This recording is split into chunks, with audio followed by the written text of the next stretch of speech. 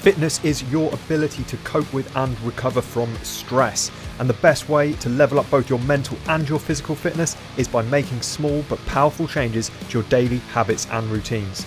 With this podcast, I aim to bring you a combination of short educational solo casts and slightly longer conversations I've had with a wide variety of fascinating people.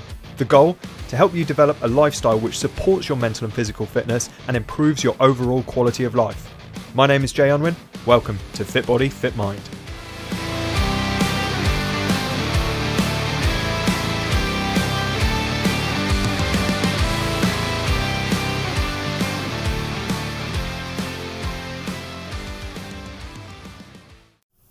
Thank you for joining us once again on Fit Body, Fit Mind. And I have got an amazing guest with me today, super inspiring, and someone who I've had in my friendship circle for a little while now. And this is Shakar Wilson. She is a divisional British, European and world record holding ex-powerlifter turned mum. She's a health and wellbeing coach as well, with a passion for supporting mental health alongside physical health, which, as you all know by now, is something I am massively passionate about myself.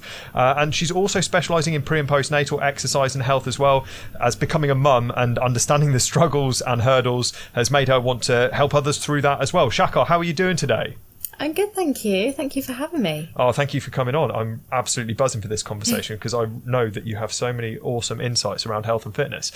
What I'd really love for everyone to kind of get a handle on first is, how did you first get into health and fitness? So from a really young age, I've always been involved in sports clubs at school. My dad used to be quite heavily involved with our local athletics club, so I used to go there a lot, and naturally that kind of like sparked an interest in like physical activity for me. And throughout school that massively continued. I did was captain of like the netball team, the rounders team in school, and then I started going to the gym as soon as I was like able to and old enough, because my dad used to go, so I used to kind of just like follow him along. And then just that was kind of where the like initial interest sparked for me. I think just seeing parents and friends do it, and just being involved from a young age, it just like followed on for me. I think there's a lot to be said for that, because when you grow up around anything, it becomes what you just consider normal. You don't really know that there is an alternative. You don't really see that side of things, and it's something which can be. I mean, I imagine, and we'll get onto this in a little while, but in terms of your own parenting, you know how much that helped guide you into the kind of lifestyle where you are active and you are keeping yourself fit and healthy.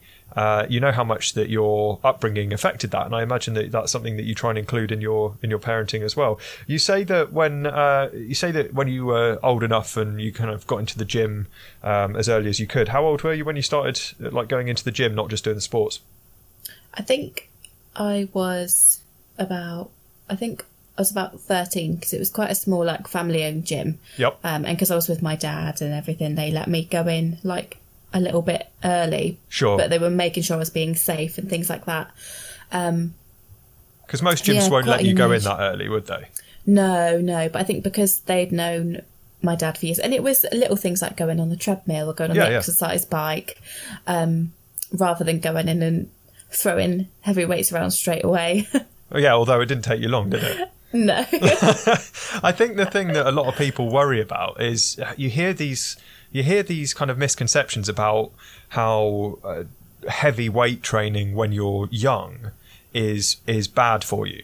Is that something which you've had you had said to you back then, or anything like that?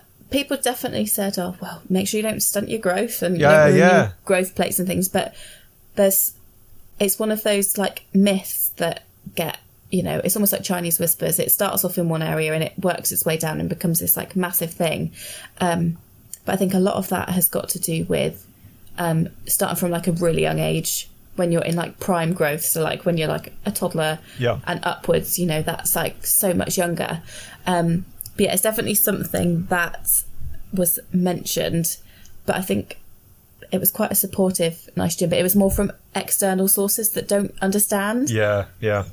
I think that as well, people have this idea, and like you said, it is a misunderstanding of it, really, because often, if you look at the risk of fracturing growth plates, for example, and for those people who are listening who aren't sure, like, growth plates are areas of your bones which are where most of the bone growth is happening during that period of growing as you go through childhood and teenage years and stuff. So the growth plates are a massively important part in your bones, and the worry about fracturing those and then stunting that growth, I can understand the concern, but if you look at the risk of that happening, it's much more of a risk in impact sports, such as even running, or if you look at gymnastics or you look at playing football, than it is with weight training, because weight training tends to be low impact in some ways because it's smooth movements, you're not necessarily jumping around a lot. Now, gymnastics, you're jumping around a lot, you've got a high risk of fracturing your growth plates, and yet that's something which most adults are happy to see children do. So I think it's just that maybe a lack of awareness around those risk things, and they're just kind of saying the things that they perhaps have heard from other sources, right? Definitely. I think the myths that you hear in the fitness industry often come from a lack of education around the specifics to do with it. Yep. So like you say, around growth plates and things, it is the impact rather than load that will make the difference. Yeah. Yeah. And if a child or teenager has found a real affinity for something like weight training, and that's something where perhaps, I mean, you did lots of different kinds of sports as you went through childhood and teenage years, as you mentioned, but for someone who perhaps hasn't had that, and then they find, oh, actually I really enjoy this, it would be perhaps foolish to tell them not to do it if it's that one thing in terms of physical activity that they enjoy, because as we know, if you enjoy it, you're more likely to stay active, right? If you're trying to do something you don't enjoy, you're going to fail miserably. Yeah, I think enjoyment is such a huge part, and especially for young people, there's such a heavy dropout rate. They talk about the sort of post-education gap, especially amongst young females, in terms of giving up because you come out of school and you're not doing PE anymore, but they don't have another sort of physical activity outlet. But if that is one thing that they really like and they really want to focus on, then, for mental health and for your general well-being, it's worth it. But as long as you've got somebody who can program properly and you're doing it and being aware of, the impact of training, if you have a good program and you have a coach who understands, if you're going through a growth spurt and you're aching and you're tired, to just bring it back down and just do low, lighter weights, lower reps, and just maybe do a bit of just keeping moving. But yeah. I think that could be said for any kind of sport or any coach who is working with younger people. If they're teaching a team sport, they're coaching a team sport like football or rugby or hockey or basketball, or an individual sport like tennis or gymnastics or whatever, it's vital that they understand that stuff anyway. So it's almost like approaching weight training, strength training, or things in that arena in the same way. So if a coach who is knowledgeable about that particular style of training, but is also knowledgeable about the population they're working with, right? Because it's the same with any population. If you're working with elderly people, you need to know about their particular needs. If you're working with new mums, like it's something that you're passionate about, you need to understand that particular population, not just the training itself. You need to be able to bring the two together, right? Exactly. There are so many specifics for different populations that you work with. I mean, throughout my degree, we looked a lot at health and physical activity, but we looked at it, like you say, amongst the elderly, amongst people who have got non-communicable diseases, who have got conditions, back pain, a little bit of all of the sort of what you kind of like lump it into special populations, so people who have specific needs. And if you're not aware of that, there can be so much damage that's done, because like you say, you have to be aware of what people can and can't do. and know when to sort of rein it in a little bit and taper the training down. Or in the other sense, if they're doing really well and they, you know, you feel as though they're in a position to push it on a little bit more. It's just being aware of the margins and what, you know, what's acceptable. It's a bit like when you're training yourself as well, isn't it? Is you need to kind of stay in tune with where you're at and how you're feeling, and take those things into consideration when you're training. Because if you've got a training program and you want to kind of stick to it 100%, and then you get a week where you've got the flu, and people are loathed to have a week off or to recover, and they try and push through it. And with viral infections and stuff like that, it can you know, make it 10 times worse by overexerting yourself. But it's allowing yourself a bit of flexibility within that. Like, it's good to have a program with some form, some structure, but it doesn't have to be rigid, right? No, and I think there, like you say, people put so much pressure on themselves. If something's written down on paper that you've got to hit, I don't know, a certain amount of weight 1 week, it's really, really difficult to like come away from that, and people feel like they just have to do it.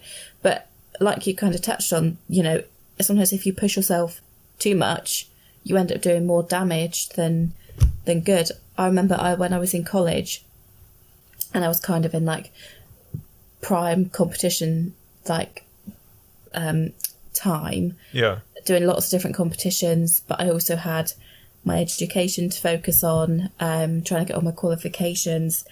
I put so much pressure on myself to make sure that everything was on point, you know, training was on point, coursework was on point, still trying to have a social life at that age as well. You know, it's a difficult time, but I put way too much pressure on myself, and I ended up with glandular fever because I had recurring sort of throat and chest viruses. But because I didn't take a break and I didn't program down a little bit, you know, it's easy to get carried away and to make yourself poorly. So it's really, really important to listen to your body. If your body's telling you it needs a little bit of a break, then it's probably right.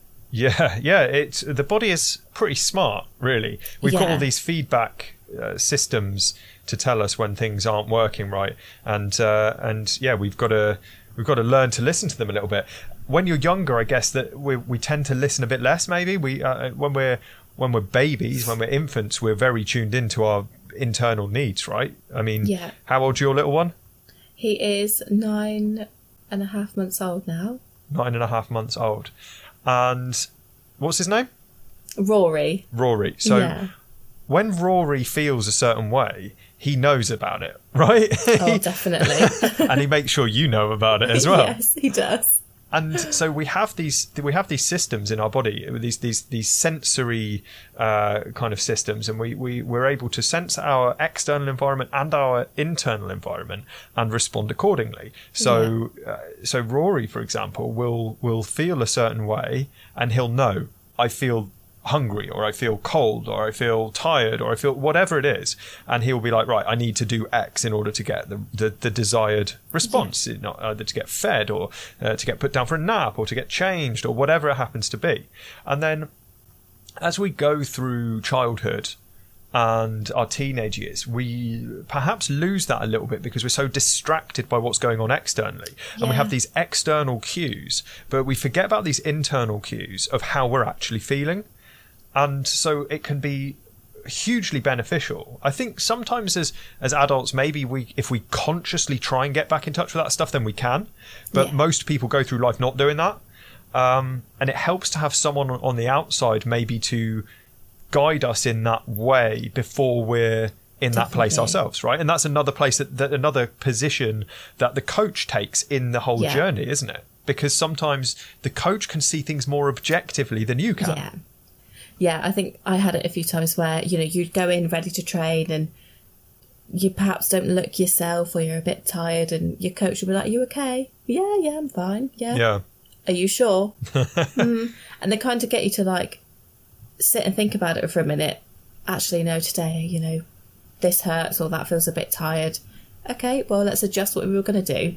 But like you say, I think sometimes people can see before you realise how you actually feel.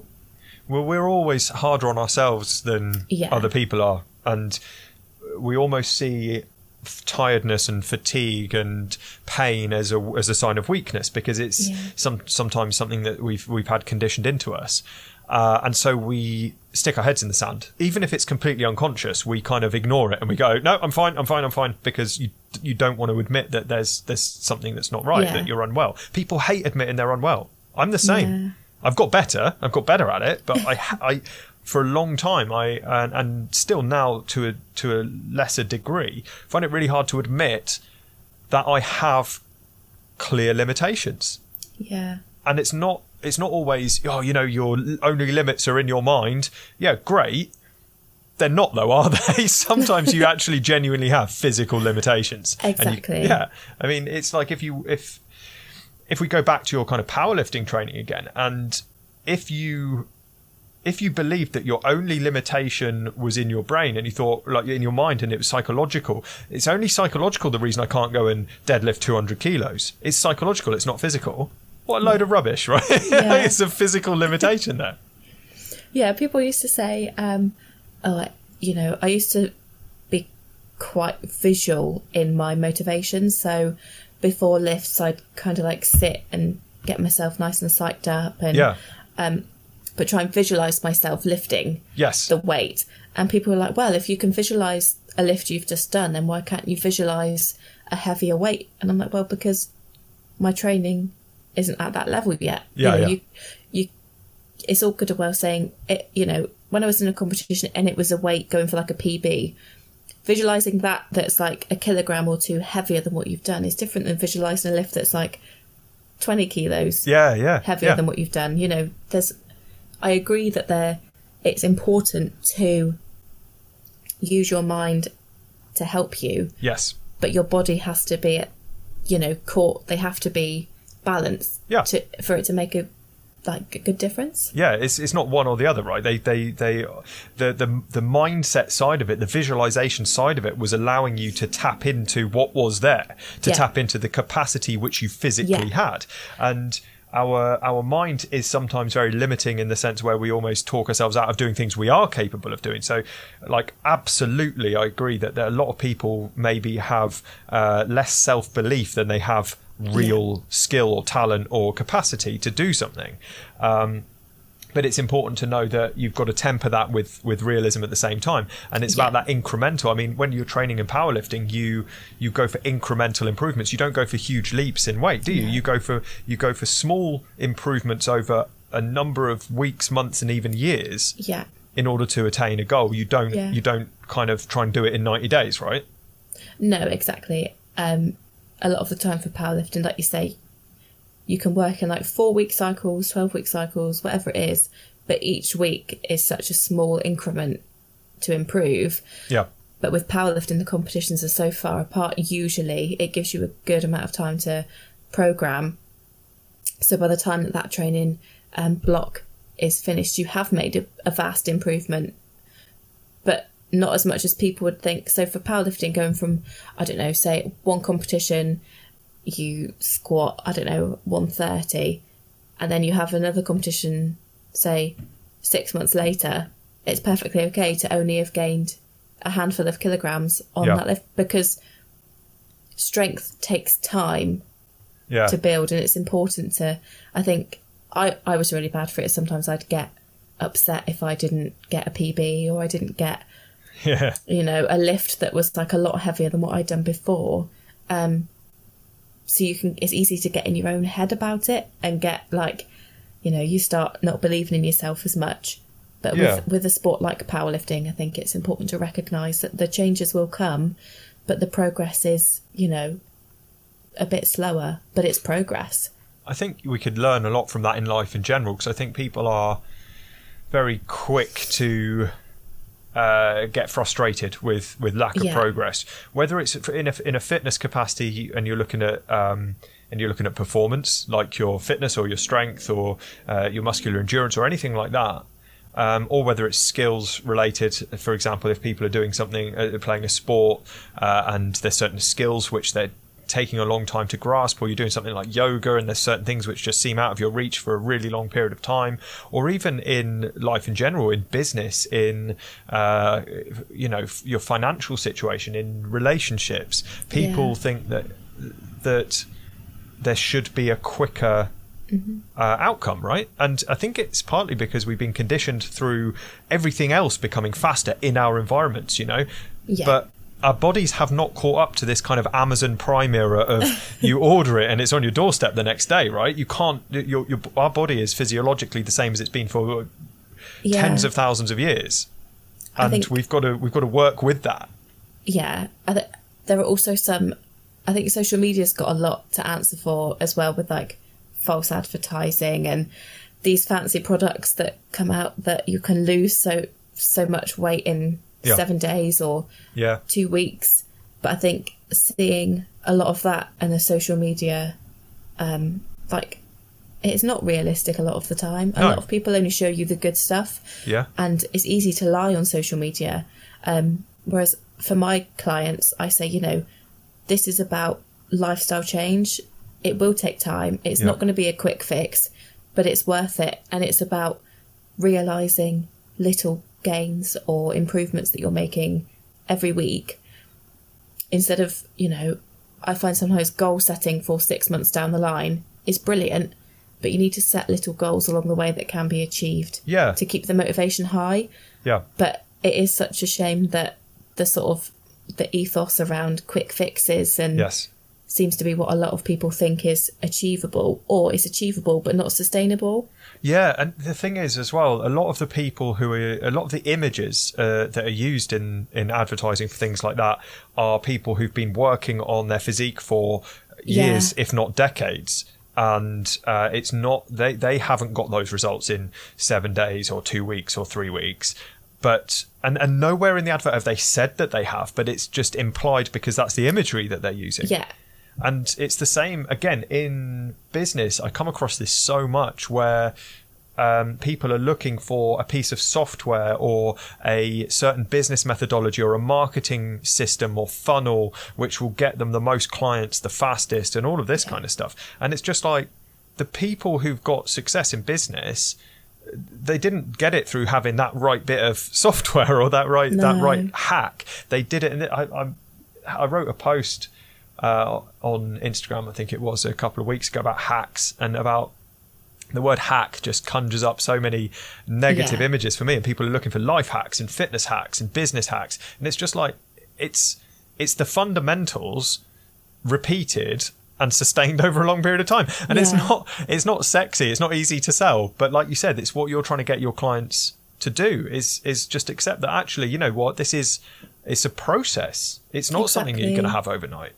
It's a journey, isn't it? And I think if people really do want the results that they say they do, it could be, the way you look, it could be your mindset, that isn't going to change overnight, and it takes time and repetition and hard work.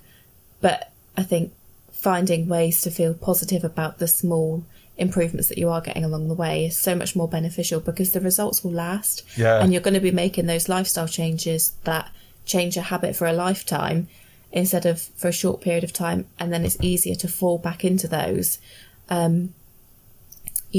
If you make these changes and they last, and they're sustained changes, you'll feel great for forever. And with that in mind, I think that once people understand the difference between something where you get an external motivator, or an external reward, which, even though it's your body, kind of physical changes are kind of an external reward, even though it's you. And if that's the only thing that's keeping you going, if that's the thing you rely on, eventually that is going to run out. And the kind of going to the gym or whatever kind of activity you're doing and whatever kind of way of eating you're trying to maintain, if the only reason you're doing it is because there's an external reward at some point in the end, it can become such a chore. Whereas there's also a huge internal reward if you tap into that, right? Like, people feel good after being active.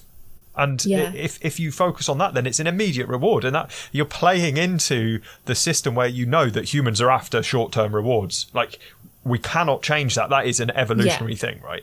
We want short-term rewards, and we want a dopamine hit and a serotonin hit and all of these neurotransmitters. And so if we accept that, we can't change that. So rather than focusing on the long-term goal of, like you said, you have a goal for 6 months down the line, but in the meantime, focus on how bloody good you feel after doing a workout. Yeah, exactly. I think I set up like a little like lockdown wellness group for a few friends and things, because I know that a lot of my friends have struggled with not having anything positive to focus on.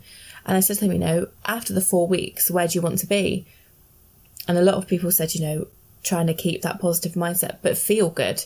Yeah. So I'm at the point of exploring with them what it is that makes them feel good. Like you say, if someone goes to the gym and you've got all those hormones flowing around your body, you feel great. Yeah. And it's focusing on the things that make us feel good. And that can happen daily or every couple of days if you go to the gym. But that'll keep people feeling great. But it's trying to, like you say, tune in to that for somebody instead of focusing on the way they look. Yeah. For me, I always ask people, how do you want to feel? Yeah. Do you want to, and I've had people say, I want to feel lighter. I want to feel fitter. I want to feel like I can run for a few miles, rather than focusing on what weight do you want to be in, 6 months time, but focusing on the feeling that you have. And that not necessarily just to do with fitness, but how do you want to feel in yourself? Do you want to, I think feeling positive and just feeling good, like you say, is such a big thing for people. And that's one of those instant little rewards that you can get. I think as well with feeling good, one of the things I've learned, because as you know, I'm quite interested in the kind of the same stuff that you're talking about in terms of how you feel and your emotional well-being and your cognitive well-being and all of these kind of the mental side of things as well as the physical side of things. And I find it quite interesting to pick apart what people consider feeling good, because or feeling happy or feeling content, because they're terms which are limited in their language, right? We're using a very limited language. We're using our words to try and describe something which is so much more deep than our words can possibly explain. And the word happiness means different things to different people. The word joy, contentment, anger, sadness, whatever, they mean different things to different people. But one thing that I've really kind of settled more into over the past couple of years is the idea that feeling good, or what most people mean when they say they want to feel good or feel better, it's not that they want to feel happy or joyful all the time. It's that they want to feel that they can cope with the inevitable crap that they've got to deal with, right? Because we've all got those things which happen. Yeah. We're not going to feel happy all the time, but we want to feel like when we do feel sad or angry, that we can cope better with that. Is that something that you think that that training in some form or another can help with? Definitely. I think a lot of people, I think it's the forgotten area of healthy living and having a healthy, balanced lifestyle. I think sometimes people think having a healthy lifestyle is being fit or going to the gym and getting your nutrition sorted. Yep. But not a lot of people tap into the, how do you actually feel? Yeah. What do you want? What do you want to feel? But I think it's so important, because when your mindset's good, I think naturally you're in a better place to focus on goal setting. Yeah. And things like that. I think it can make a massive difference to, it kind of follows on for so many other aspects. Yeah. I mean, I saw something the other day which explained that the people that that are physically fittest are also the mentally fittest. And I thought, I'm not entirely sure I'd agree with that, because I've met so many people, who've got, so I think mental health, especially the bodybuilding industry. So people who you deem to be the at peak physical condition. Yeah. But a lot of the time they're the most self-conscious, and they've got a lot of anxieties and depression because there's so much, it's almost too much pressure. Yeah. Yeah. But I think with like elite sport and elite athletes, there's so much pressure to be a certain way, that it can be, they're not necessarily happy. No, and I think that there's less space for that, because so much of their energy and their focus and their time is spent on, like what you said, the obvious stuff, the training, and they have a better. I think it depends on the level you're at as well, because if you're competing at an elite level like you have, I imagine that because I've never competed in anything at an elite level, so I'm completely making this up, right? But please do pull me up if I'm talking absolute bullshit, right? But I imagine that the higher that you go, the more of a focus there is on a bit more of a holistic approach, because I found that people who are competing in anything at a lower level, a regional level, right, for example, they get certain things in line, but then perhaps not other things. So they might have their training and their nutrition sorted, but their rest and recovery is absolute rubbish. They're not sleeping well. They're not looking after themselves from that perspective. They certainly aren't looking after themselves emotionally. And then as you get up a bit higher, the sleep starts playing more of a part, because the coaches are switched on enough to go, look, you need to be resting and recovering better. When you get up to kind of an elite level, when you're competing on the world stage, and the coaching is on that level also, is there more of a focus around a kind of emotional well-being as well? Because surely that affects performance, right? Yeah, so I had a bit of a mixed experience because I've had like a couple of different coaches. Yeah. I had one coach who was really focused on rest and ensuring that your time was utilised for training and rest and recovery. Yeah. So there wasn't much space for anything else, which was good because you were focused, but at the same time, you didn't really have anything to kind of like have any downtime. Yes. Because when you were resting or focusing on the next session. But in the same breath, I've had a coach who didn't focus so much on that stuff, but was really heavily pressurizing, like getting my weight down for a competition. Right. But most of the time, coaches I have found do try to make sure that you feel okay, that you feel like not too anxious going into competitions. Make sure that you're resting, because like we were saying earlier, with the program, not just when you're younger, but if you come in and you've had like a really intense week of training and the next session you come in and it just feels a bit too much, we would take that down a level and just do like a bit of a deload. I think it's about the coach's understanding of when to say, okay, let's just like rest a second. Yeah. And like take a breath. I think with powerlifting, because powerlifting isn't like an Olympic sport, there's not the funding there for massive coaching packages. But I found, for me anyway, that with competing at a high level, because people know who you are, people know what you can do. Right. So there's like, you almost feel there's like an expectation to be a certain way. Okay. So you're like putting pressure on yourself to make sure that you hit certain numbers or pull out a really good performance. So if you go into a competition, I always found that I was like focusing on that. I was like, oh, well, I've got to make sure that I do this, that and the other, because otherwise people are going to think, what's happened to her? Yeah. Which is like hard to deal with, but I think I put a lot of pressure on myself. And I do that in all walks of like life. It's not just been like training, but I think having a coach there who can just, on competition day, be there with you and just get your mind focused. Yeah. To take you away from any like anxiety that you're thinking about. I mean, massive difference. We all compare ourselves quite strongly to other people, don't we? I think as well, it'd be good to, because we talked earlier about how you kind of started setting foot in the gym when you were 13, and that's when that kind of interest arose on top of the other sporting stuff. How long was it before you tried your hand at powerlifting in itself? I don't know. It wasn't that long, because I think I first competed when I was 14, when you can compete in powerlifting. Yeah. But I remember... That's probably a lot younger than people imagine. Yeah, it is. I think a lot of people think that it's something you start in like your later teens. Yeah. But yeah, I was in the gym one evening and just sort of got talking to the lady who used to do the sports massage there and a couple of the guys who were training.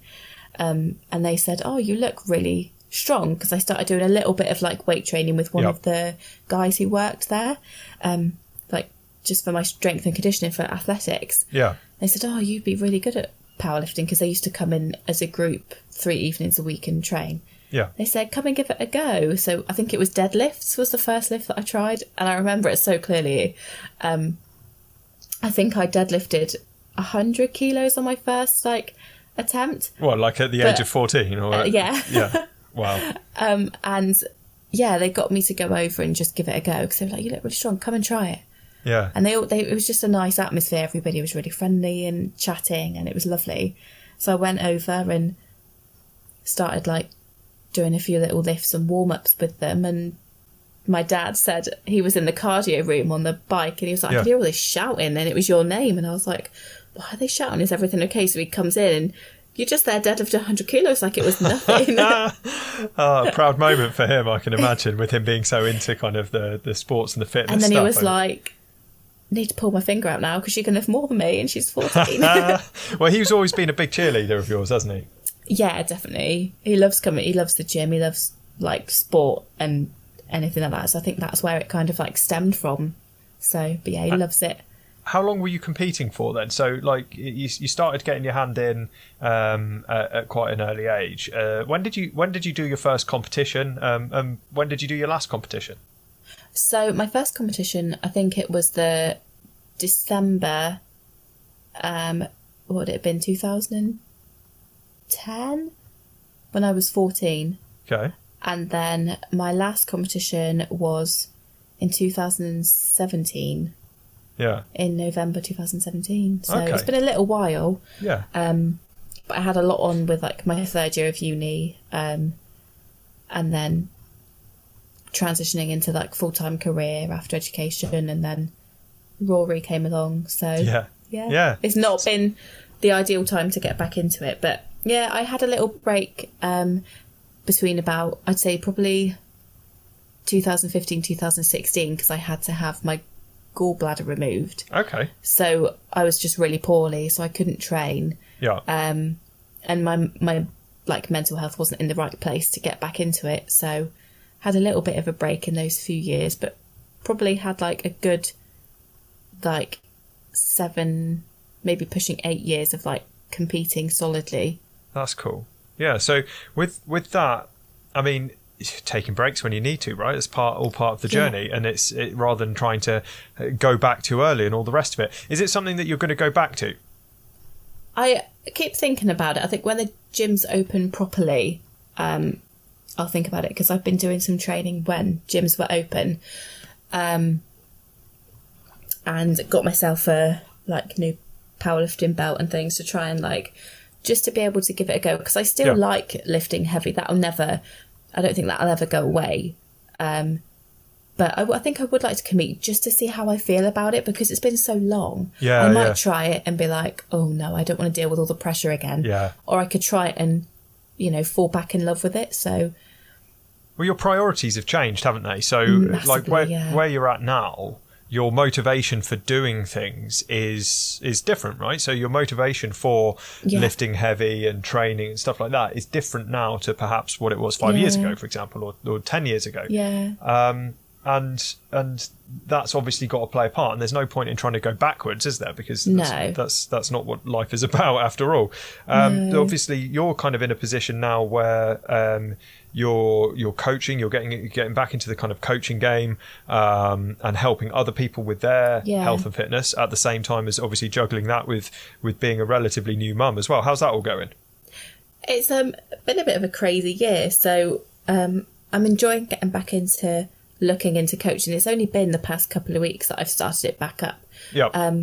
But yeah, I love being a mum. It's great. It's just lovely. It's not been the year we thought it was going to be. No. But it's been nice to have, time to adjust to life as a new mum. And yeah, plenty of time at home. Yeah, definitely. He's good as gold though, so he's making it relatively easy. How do you find fitness in terms of your philosophy around health and fitness and well-being and all the rest of it? In terms of staying fit and healthy as a mum, because this is obviously a particular area that you're interested in, do you think that that's a particularly important aspect of parenting, like keeping yourself fit and well? I think for me, I would say yes, because like we've been talking about, physical health links to mental health, meant that, it becomes a bit of a cycle. So for me, the days where sometimes I'll just, I make it work around the family. And that's what I say to any mums that I've worked with, make it work around your family life. If all you can do one day is go out for a walk with the pram and get your steps in, then you're still up, you're still active, you're still getting out in the fresh air, you're still doing some form of physical activity, and pushing a pram uphill is hard work. So it's almost like a bit of like a workout, but in a different sense. Yeah. And, making it work around family life for me has become the new priority. Yes. But I think it is important to try and keep because it's time for yourself as well. Yeah. I couldn't really get much time for me over the early months because my partner's working and things like that, and he's busy. So by the time he comes home, you're knackered after a day with the newborn. So trying to do little home workouts was where it was at. Yeah. Whereas when I could go to the gym for the last couple of months, it was the headspace I needed as well to get out of the house. Yeah. And to not be looking at sterilising bottles every 5 minutes and preparing some baby foods and purees and things. It was nice to just get out of the home environment, and it was a bit of a saviour in terms of feeling overwhelmed about being indoors a lot. And I think sometimes as a new mum, especially when you're maternity leave, because you're not at work, you're not really, you can go out to baby groups and stuff, but you need time on your own as well. Yeah. Before you had a baby, what did you used to do? What things did you go and do on your own? Did you pop into town over a weekend and get a few bits done? Did you go to the gym? Did you go to a class, go swimming? And I think as a mum, it's easy to feel the pressure of always having the baby. Yeah. But, having that little bit of time, even if it's just an hour of an evening or of an afternoon or a morning, going out and having some you time. For me, it's been massively beneficial, but I know a few other people have said that they felt like a whole different person when they could go and have their own little bit of headspace and time to be active. Absolutely. And it's that combination again of physical well-being and emotional well-being being tied together, inextricably, really. You can't separate the two in a lot of ways. And having that space is, I talk about self-care a lot, and a lot of people think about self-care as being fairly big acts that you do when you're feeling particularly stressed and you go, right, I need some self-care, and you go to the spa for the weekend. That'd be nice if they were open, wouldn't it? But self-care is daily habits and routines, isn't it? Really, it's looking after yourself in a way which prevents or at least reduces the stress as it builds up, rather than trying to fix it after it's happened, right? Yeah, I was going to say, like you've just said, doing a little bit of something every day stops the need for having, it can help towards the need of having these big breaks all the time. Yeah. Whereas if you do a little bit, say, every day, you're kind of keeping yourself in that good space. Yeah. Instead of getting to crisis point and thinking, right, I need time out. Whereas if you have it every day or every few days, doing something that you enjoy will just keep, your head feeling a bit fresher. Yeah, it's like you're keeping your battery topped up or your fuel tank topped up, rather than waiting for it to end up in the red and having a breakdown. Right, whether that's in your car or in your life, but that's the thing. You don't let your car get down to empty. You don't let people don't let their phone battery get down to empty, and it gets to a certain percentage, and everyone gets really jittery. Where's the charger? Yeah. But we need to do that with ourselves too, right? And some people think that that's just down to rest and recovery, but it's not, because physical activity is like rest and recovery from mental stress, right? We can release that mental stress through putting our body under a bit of physical stress. Yeah, definitely. I think people sometimes forget to look after number one. Yeah. And they'll juggle all these plates, housework, work, I don't know. There's so much that people think about, but it's not until they get to the point of feeling completely overwhelmed that they're like, oh, I've not actually done anything for myself for ages. I've not done anything to make myself feel better. And now I'm at this point where, you know, you need a massive, like, break and a big load of self-care. Whereas, you know, keeping the plates spinning but balancing everything out. Like you say, like the phone battery is such a good example, especially nowadays.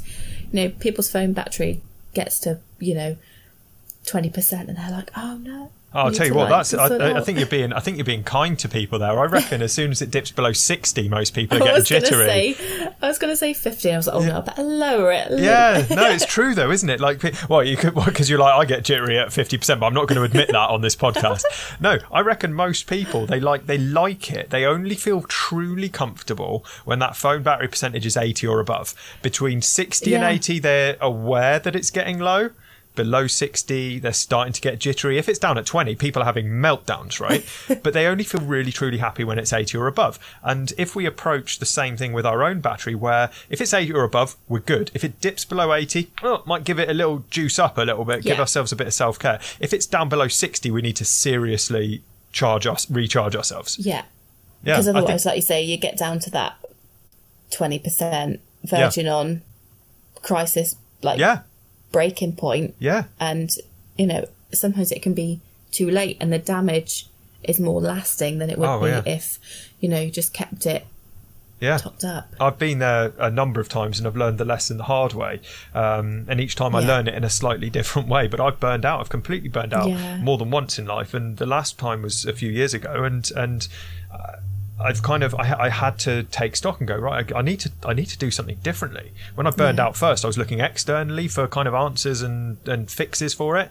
After the one 3 years ago, it was more I went internally and was like, right, what am I doing here which is affecting my ability to cope with life? And I think that we all need to take stock of that. And again, it's that thing about taking stock of how we feel, like we talked about right at the start. It's about being in tune with these signs and these warning lights that are flicking on our dashboard. We can't just ignore them.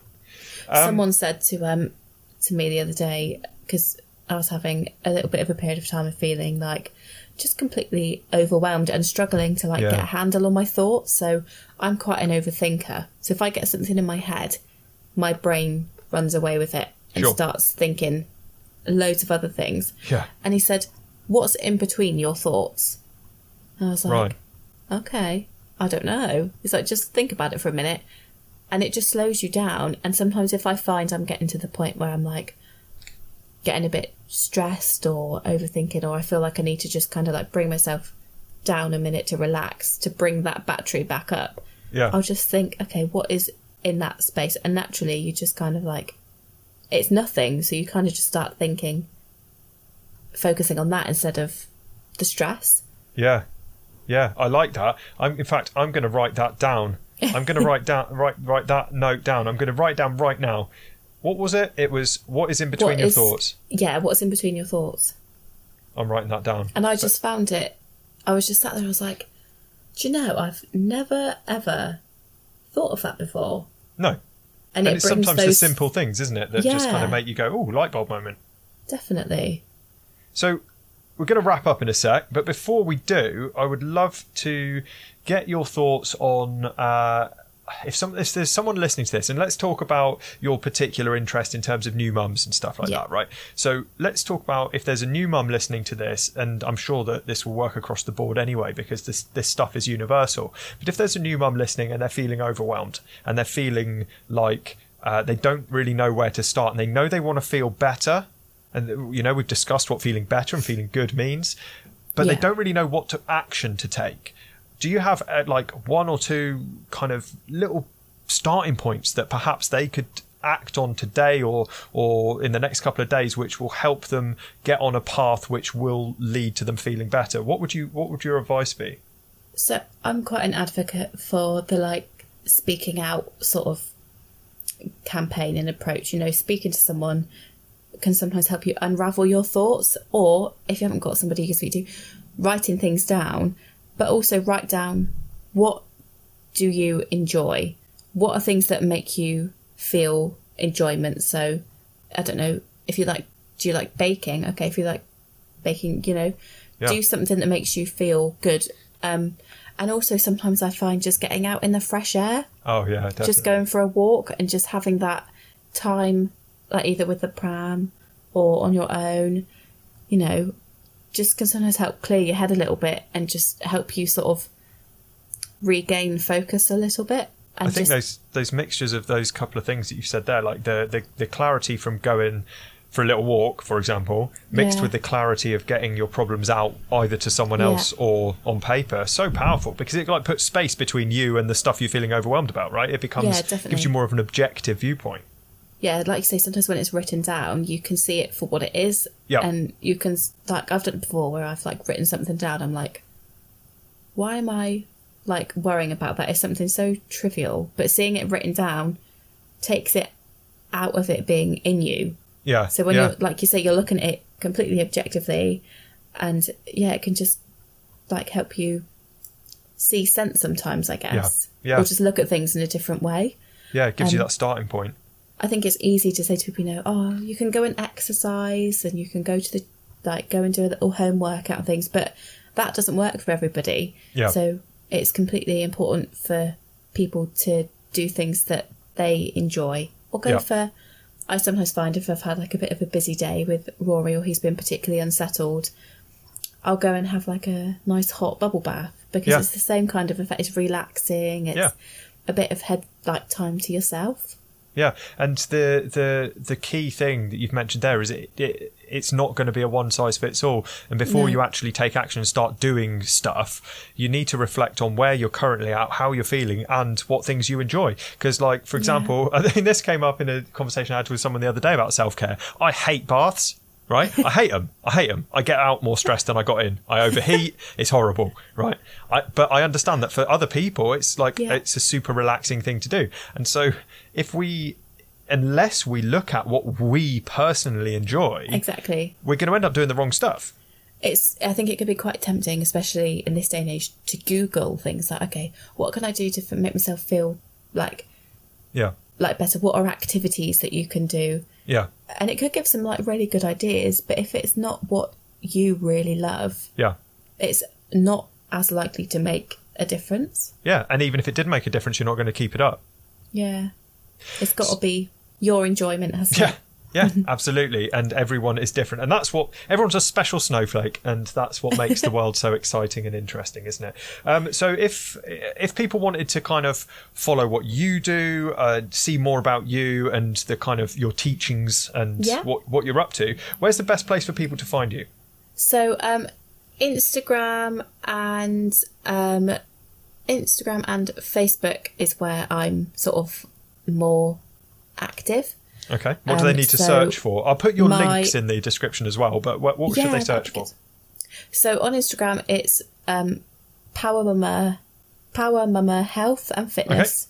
Okay. Or if you type in my name, it should come up. Okay. And Facebook, it's Power Mama Health and Wellbeing. Okay, awesome stuff. So what I'll do is I will put those. So if anyone's listening to this on Anchor or on Spotify, then there will be clickable links to those pages in the description. If you're listening on Apple, then they won't be clickable because for some reason that just doesn't work, right? So if you're listening and the links aren't clickable, then have a look, have a search on Instagram and Facebook and find Shakar's bits and pieces there. And if you need to reach out and get some advice on the stuff that we've talked about today, then she's a great person to do that with. Sound good? All good, thank you. Awesome. Well, thank you so much for coming on today and chatting about all this awesome stuff. It's been an absolute pleasure, and hopefully we can do it again. That'll be lovely. Thank you for having me. No worries. Cheers.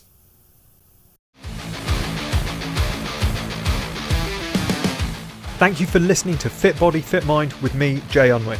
If you aren't already connected with me on LinkedIn, Instagram or Facebook, then you can find all the links in the podcast description or on my website at fitbodyfitmind.online. Until next time, stay fit, stay well and have fun.